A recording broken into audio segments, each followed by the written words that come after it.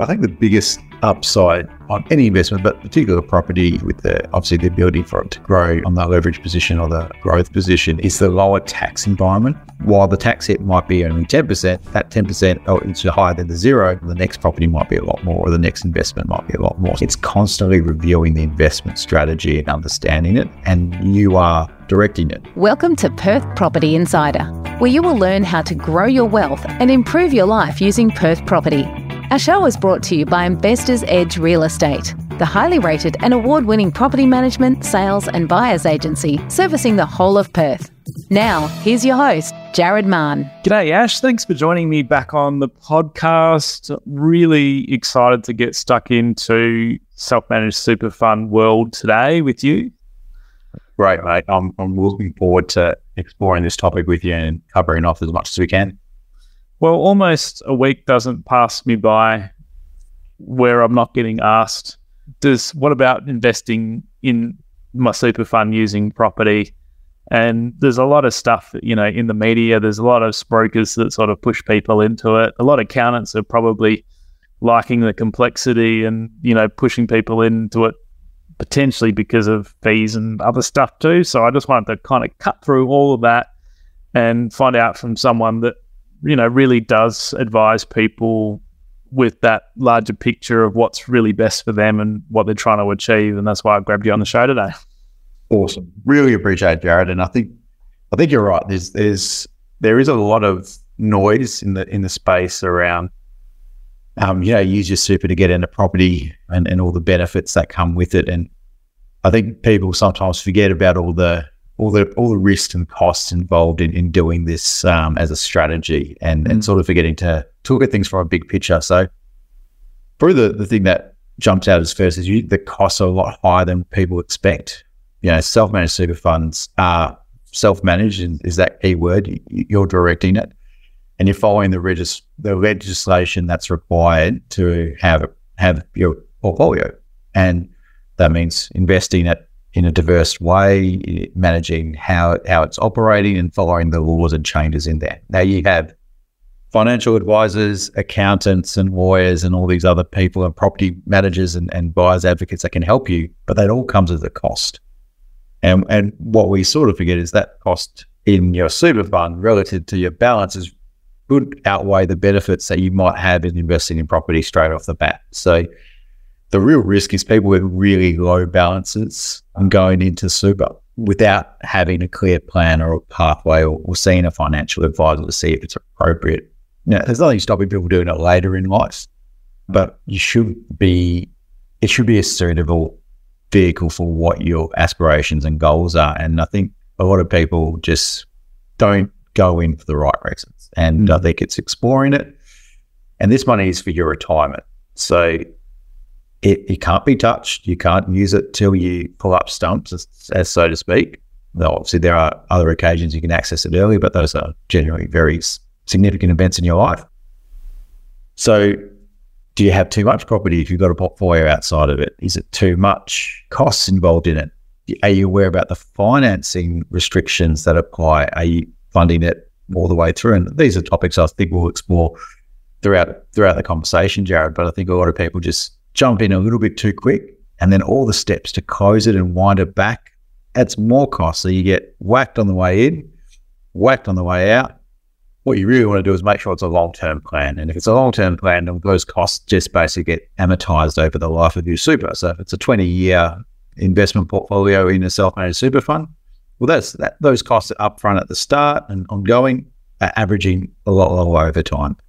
But if you've got a really low balance, that's a massive cost up front, and it's a massive cost if it ends up being closed in the short term. So I think that's where people go awry, so to speak.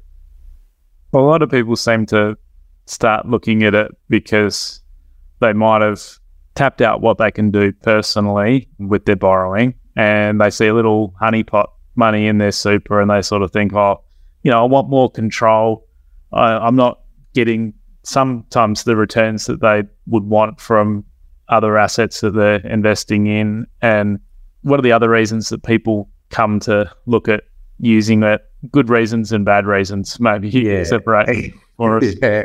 Look, I think that the FOMO or the I've had a win, so I want to double it, can be probably.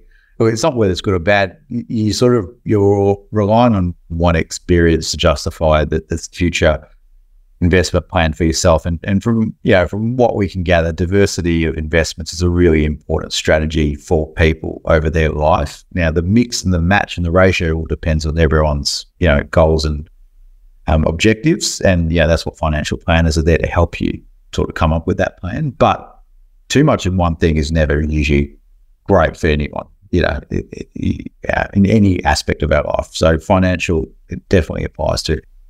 The good reasons you see people in there, it is for those reasons, right? They want some diversification in property, and they maybe want a commercial property or a residential property that they see has got really good yield or good return for what their objective is, right? So if you're in your retirement phase, maybe yield is a really big thing, and it wasn't that long ago, term deposit rates were really low and you had a healthy balance, and then you go, I want property just for the yield return of 4 or 5% I could get from it. Or if it's commercial property, maybe it's higher. So all of those reasons are the great reasons to use property. It's ticking a diversification of your asset pool, and it's meeting your objectives of either yield or growth or a combination of both. And if it's done with that thought process, I think it's self-directed. You know what you're doing, you've apportioned it, you've acted responsible. I don't see any issues with it. Now, there's some added perks occasionally for business owners when they can own their own premise, which then, they still pay rent that they would otherwise pay if they were not the owner of the building, but they like the idea of them paying rent. They know the peace of mind that they own the property, so they're there for the long term. They're not worried about it being sold or those things. So there are some intrinsic values that are monetary that occasionally can be satisfied through the self-managed super fund, but I would hazard against that should be a driving factor in anyone's decision. Like, I'm part of the building that owns our property, commercial property that we're in.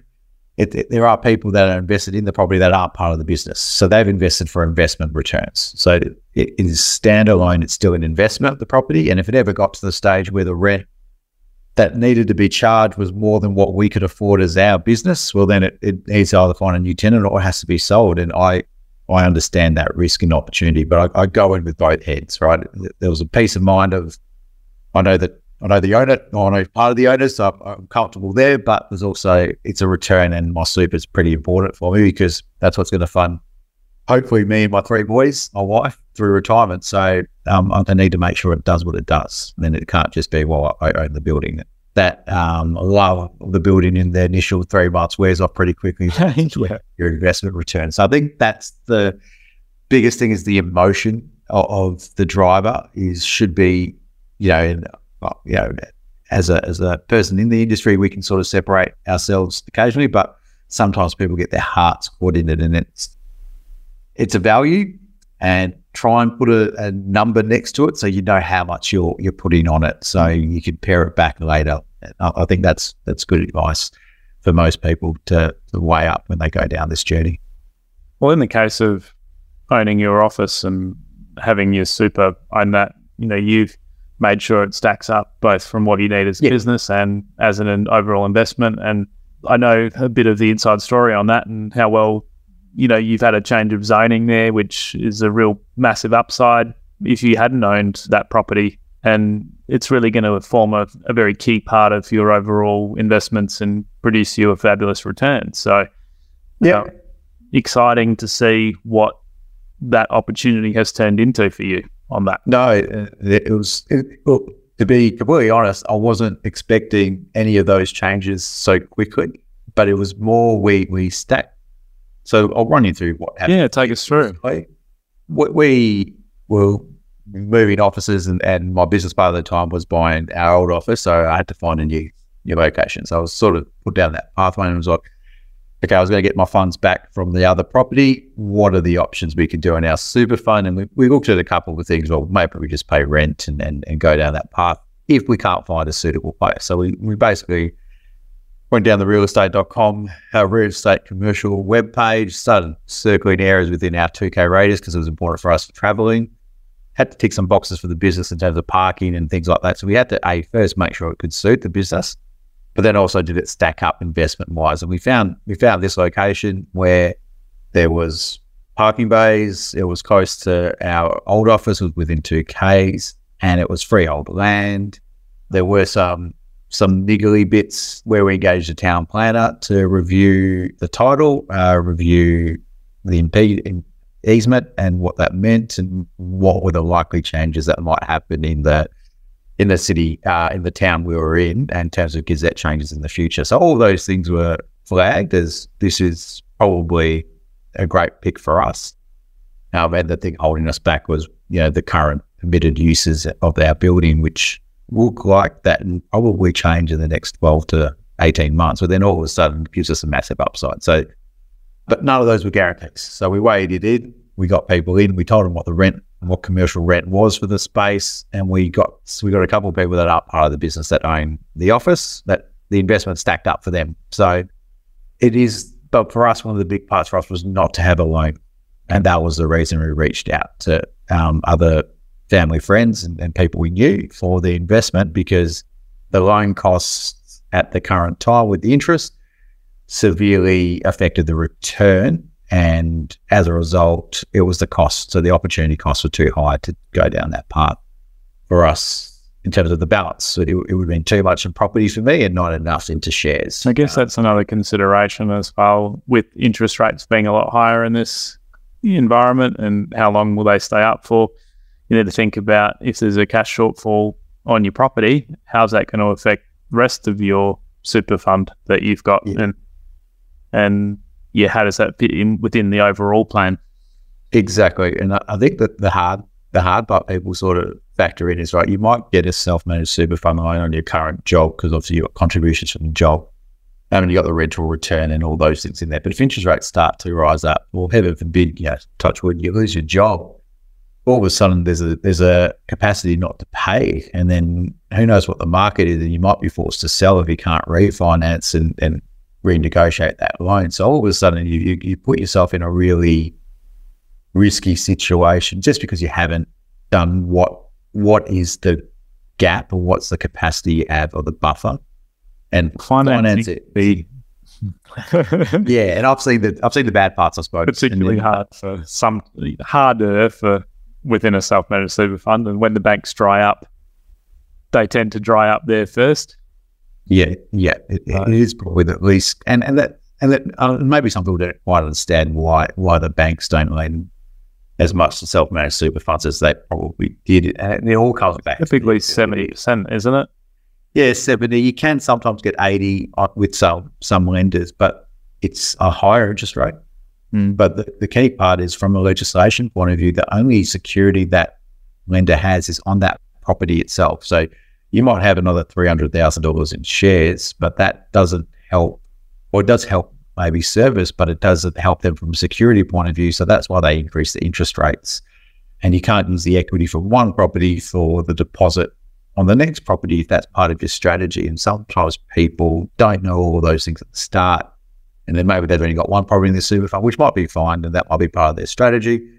But yeah, the leverage part makes it harder for certain things. So, but it's also the most powerful thing about self-managed super funds is you might only have $500,000 in your super, but all of a sudden you bought $1 million property. So you've got the upside that could grow, but you've also got the costs that come with it. So everyone sort of understands that leverage piece, I would assume, if they listen to your podcast, Jared. So that's I guess in the context of that super fund, again, you're weighing up shares and other assets that you can't get the leverage on, and even a 50 or 70% loan leveraging on a property is still relatively high. And we do need to consider that, because it's for the long term, and you don't really want to jeopardize or put this money at risk in the same way, I would think, that you would if you're pushing things with your business, if you've got a business and you're pushing things with your investing, you don't really want to be pushing things with your self-managed super fund.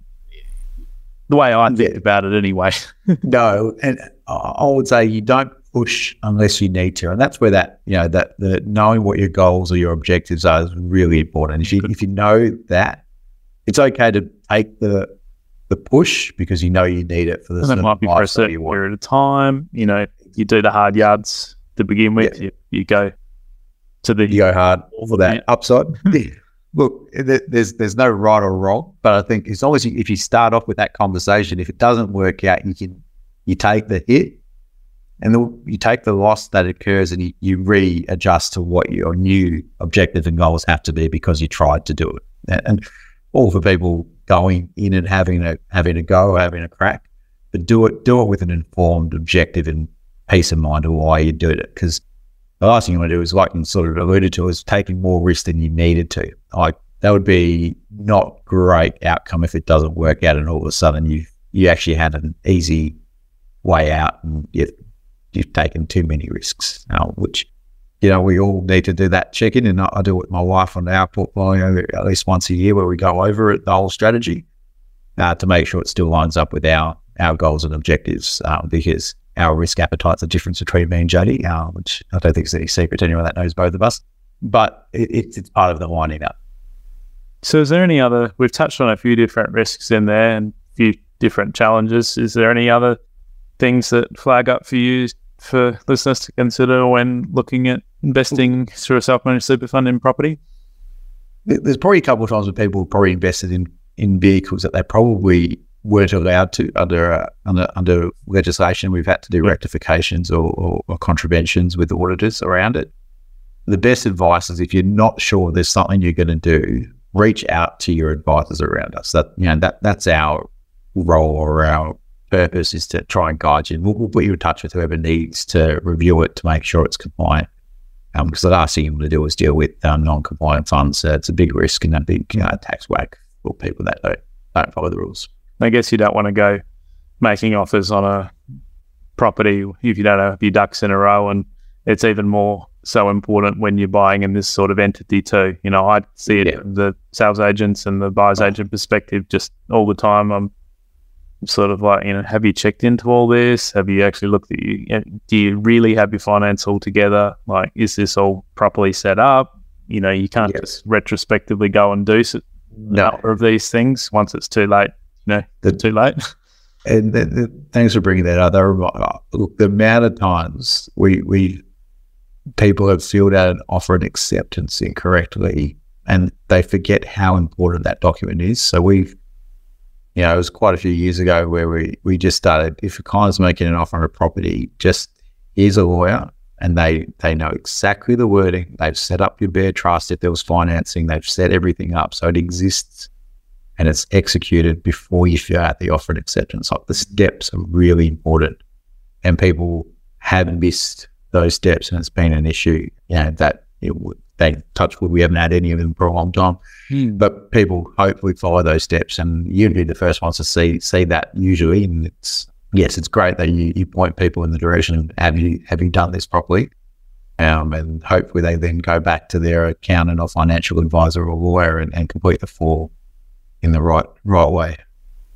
Exactly. So we've been fairly negative to start the podcast there, Ash. But, we did weave that through some of the opportunities that you've had personally with your self-managed super fund, and, the upside that you've experienced through, good asset selection that suited the overall plan that you were trying to execute on, and both suited what you were looking for with your business as well as what you were trying to achieve from the self-managed super fund's outcomes. Yeah. What sort of other opportunities and key advantages might there be as we, move through in time? Because obviously we're trying to get to a place where we've got choices and we're able to choose when and how we retire ultimately. So what might be the benefit of having this property in this environment of the self-managed super fund? Well, I think the biggest upside on any investment, but particularly property, with obviously the ability for it to grow on the leverage position or the growth position, is the lower tax environment. So, tax and super is 15% on earnings and 10% on capital gains for more than a year. And it's 0% in retirement if you're under the cap. And that cap is indexed each year, which most people, probably won't pass 1.7 at the moment, and indexed higher in their retirement mode per member. So they're substantial savings. Very substantial savings. It's a lot of people forget about the taxes of everything, don't they? It's like, I've made $100 grand profit, 200 grand, 500 grand, but how much have you made when the tax man's taken his slice? Exactly. Yeah, So, the tax hit is substantial, and that's why I think when you're investing in property, the thing you're looking at is that long-term outlook. And you might have realised the potential in one property, you cash it out, you might go back into property or another investment vehicle or a mixture of both. But it's keeping an eye on them and knowing that transition point, because while the tax hit might be only 10%, that 10% is higher than the zero.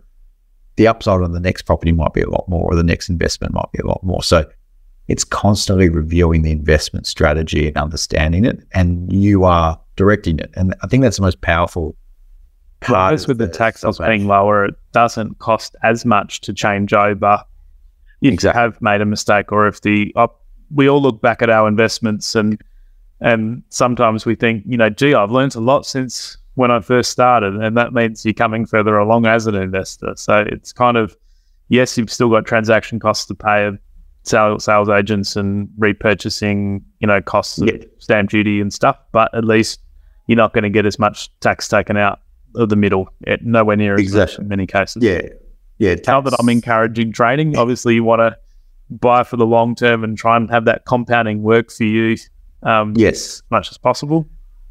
But all assets do at some point realize their peak, and they turn from a growth to a yield, and the yield might not be as much as what you're hoping for an opportunity cost, right? So all investments go through that, whether it's real estate, whether it's shares. The growth share eventually becomes a dividend paying share, and then it doesn't have the just touch on that. Explain that to me a bit, because I spend my days thinking about and looking at projections and what are we getting out of a property, but just break that down for me, because I don't think I've actually really ever properly explained it on the podcast before. And because you're an accountant as well, you're just like, this is simple. Everyone should understand this.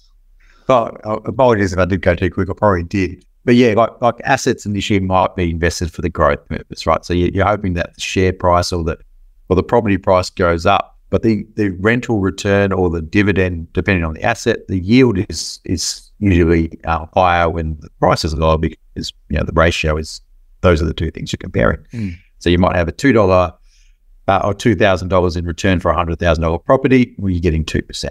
So, but now if that property is $200,000 and you're still getting that, you're only getting $3,000 in rent, you're getting 1.5%. So you're actually going down in yield, but the price is up. Now the question is, does the price continue to go up and the yield just stays very slow growing from that? It lags it and doesn't grow as fast as the growth on the property. So the growth in the rental price typically might be 4%, 5% growth of the property. You're kind of hoping for 6% or 7%, hopefully, but the gap becomes wider, doesn't it?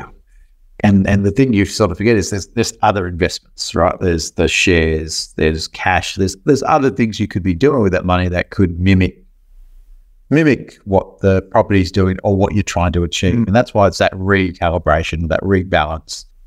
So especially if you've had your growth phase where you've chunked up your money, you've grown your capital base through your different investments, and then when you're entering your retirement or choices phase, you want to be decreasing your debt to almost minimal. And, at that point, we're really then just looking at the yield without leverage and the growth without leverage. So some of those other assets that we can't get leverage on all of a sudden become more attractive to potentially have our money in. Exactly. We haven't lost people. No, I think what you described is sort of our stages in life, right? As you get older, we want to adjust the risk because we don't have the ability to come back from the up and downs of a growth mindset or growth investment portfolio. But as we get older, because of that loss of time from retirement, we need to de-risk if we can, right? So if you can achieve your financial goals and objectives with less risk, you should be doing that, which is what I believe you sort of said was, de-risk the leverage. So don't borrow as much, move into the yield returns and reduce that. And, that's a great mindset to have. And it's part of the thing with the self-managed super fund is that re-engagement with that strategy. We've got plenty of, and I'd say a decent chunk of self-managed super funds where the financial advisors are still involved. Advisors are still part of that process. You've just chosen to be the lead person picking the decisions as a self-managed fund or in charge of it, but you can still use advisors to get that balancing right. So different stages of your life might be at different risk points. Well, that's helpful, I think. And how might people actually go through creating a strategy? Really, it's a case of finding these right other advisors, and I guess reaching out to you, you can help them sort of connect them with other people in your sort of main role. Explain a bit about that for us as well.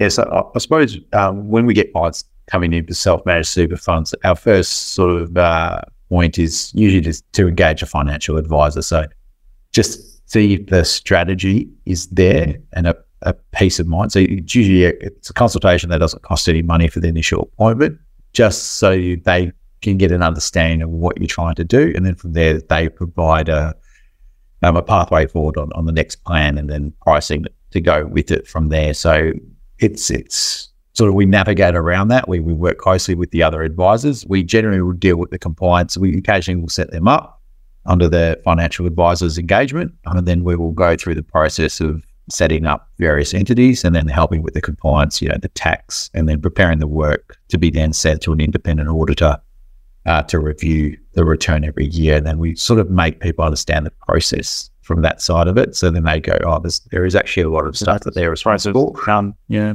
Yeah. And then at least they've met with, in my mind, they've met with professional advisors to understand what's in front of them. So we are very less likely to be prone to someone wanting to close the fund down in a couple of years because it wasn't the right thing. So there's so much work to close the fund down. No one likes doing it. No one's won from it. Yes, people are getting paid, but no one wants to close the fund down in 2 years. I want clients for 20 years, 30 years. We want people to be in the right structures that suit them. So it's really important that you're going down that pathway. And it's usually a good sign when people can't afford to engage the advisors to set up the fund properly, or to go through it. It's probably a good sign that they don't have the cost to keep up with the ongoing costs of the super fund, which is likely going to potentially lead to closing the fund down early, which is what no one wants. And, there's plenty of great resources out there that outline, what could or should be the minimum amount in super, but it's usually quite a significant amount. And some of the worst cases, I've seen some people start self-managed super to really low balances, and it's the balance sort of, I guess, does case by case, does depend on your strategy, does depend on getting your specific advice from your advisors. But what's the kind of ballparks? Yeah, just for someone who's listening to be like, okay, well, maybe something to look at, or probably, I'm too far off. It's definitely case by case, but I would say the rougher number I would say is at least 300 to 400,000 is a good amount to have diversification in the fund and not one single asset. Put it all into property, yeah. Because one asset, if it doesn't work, all of a sudden it's a lot of pain. And that's the big issue. But, people are in charge of their own money. Like we said, it's self-managed, it's self-directed. If you choose to go down it, you could go down that path. And I wish all the best for people that do that. But I personally couldn't be comfortable with that little amount of money for me, with a pool of money with family in a family fund, for it not to work out because we picked one asset and it didn't come off. So now, again, if you have healthy amount of contributions coming through each year, maybe it can be a lower balance because you're getting such a high paying income from two people. So there's a lot of contributions in there. So obviously it is subject to change for each person. That's why it is case by case. But my number would be around that number. So yeah.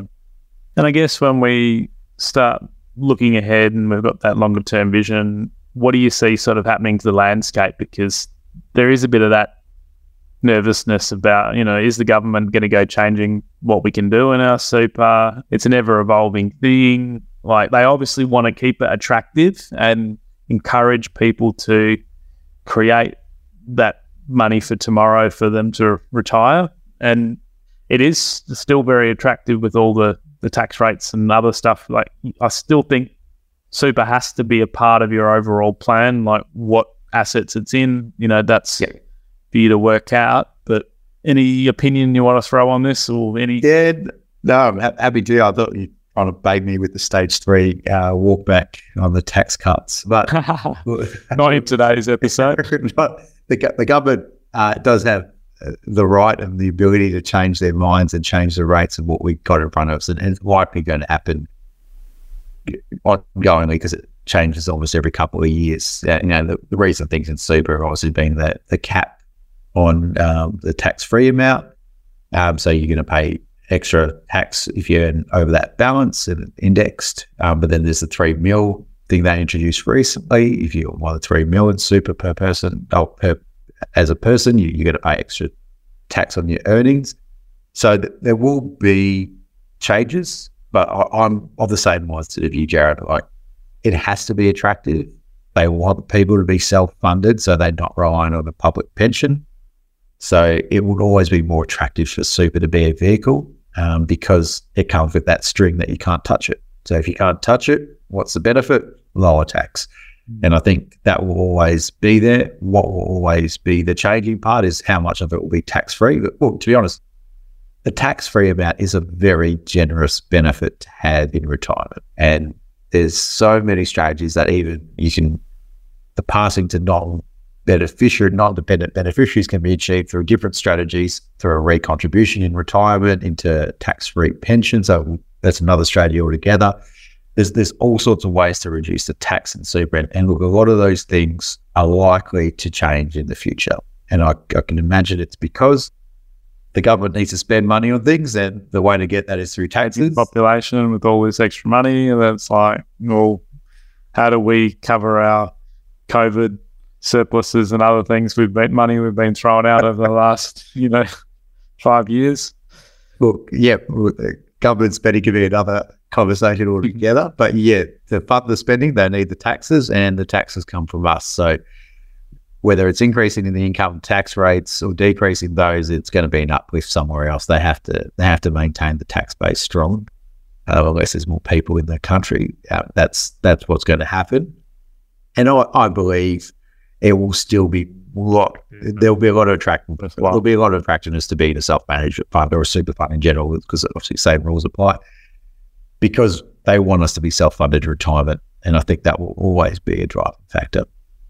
So longer term, when we start to actually think about transitioning and retiring, I always have a lump in my throat when I go to use the word retiring, because it means different things to different people, and the whole concept around it is certainly changing now. Yes. But how does that lumpy sort of property fit within that transition, or what can be done and not done?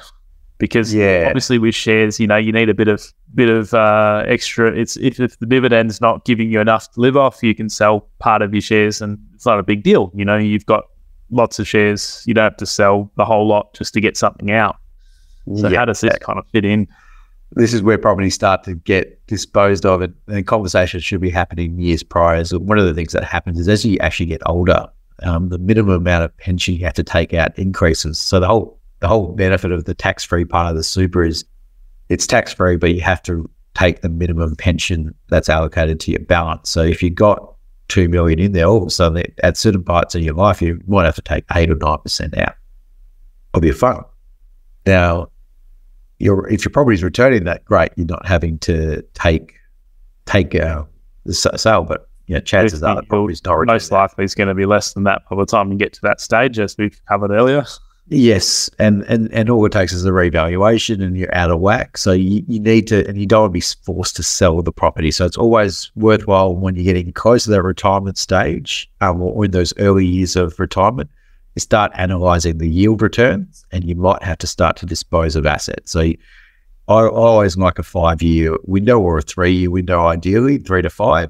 And go, well, this asset does need to be disposed of in the next 3 to 5 years. We're going to monitor that market. So we'll reach out to, real estate agents or the share market or whatever the asset is, and realize it at a point that we're comfortable with. And then you feel like if it hits that price, great, we've done what we needed to do for our fund. It lines up with our objective to invest elsewhere and provide that yield. So, and that's me. Probably wearing a few hats as a self-managed super fund that also happen to be formerly a financial advisor. I know how to do those things, but if it's not in your wheelhouse, then reach out to the advisors to help you put that plan in place. So you know, okay, I'm getting close to retirement. What am I going to do with this property?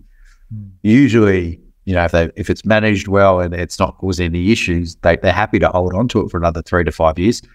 They just might want to sell it. So they'll reach out to an agent like yourself and go, look, Jared, if this reaches this sort of price point, can you let us know? Because that's when we want to probably dispose of it. Yeah. Then everyone's had the conversation and there's a plan in place for that asset. Awesome. Well, that makes a lot more sense now that we've kind of tied that back in with the beginning. And where does someone actually get started? Is there educational tools, or is there any sort of misconceptions that get in the way when someone starts heading into this? And hopefully we've cleared a few up with this episode. But yeah, look, there's probably a few resources. Probably the Money Smart website actually has a great resource on it. So that's provided by the government. From all disclosure point of view, I'm part of another website called SMSF Mate, where we go through a whole bunch of self-managed super fund topics and cover off on those. But there's other resources out there. But I'd say whenever you listen to anything, it just is always question it and seek professional advice. And, I love people listening to your show, but you'd hate people just to listen and act straight away. It's to engage people and have that conversation. We're trying to impart what knowledge we can from a general point of view. But reach out. My contact details would be in touch. SMSF Mate's great. But there's heaps of resources in this space. But reach out, ask people questions, and if they're willing to give you answers, it's a good start. And you feel like you're with an advisor. So that's my advice out there. Well, thanks for coming on today and chatting through all of that. If you've made us to this point, listeners, yeah, you get a bonus. What is it, Jack?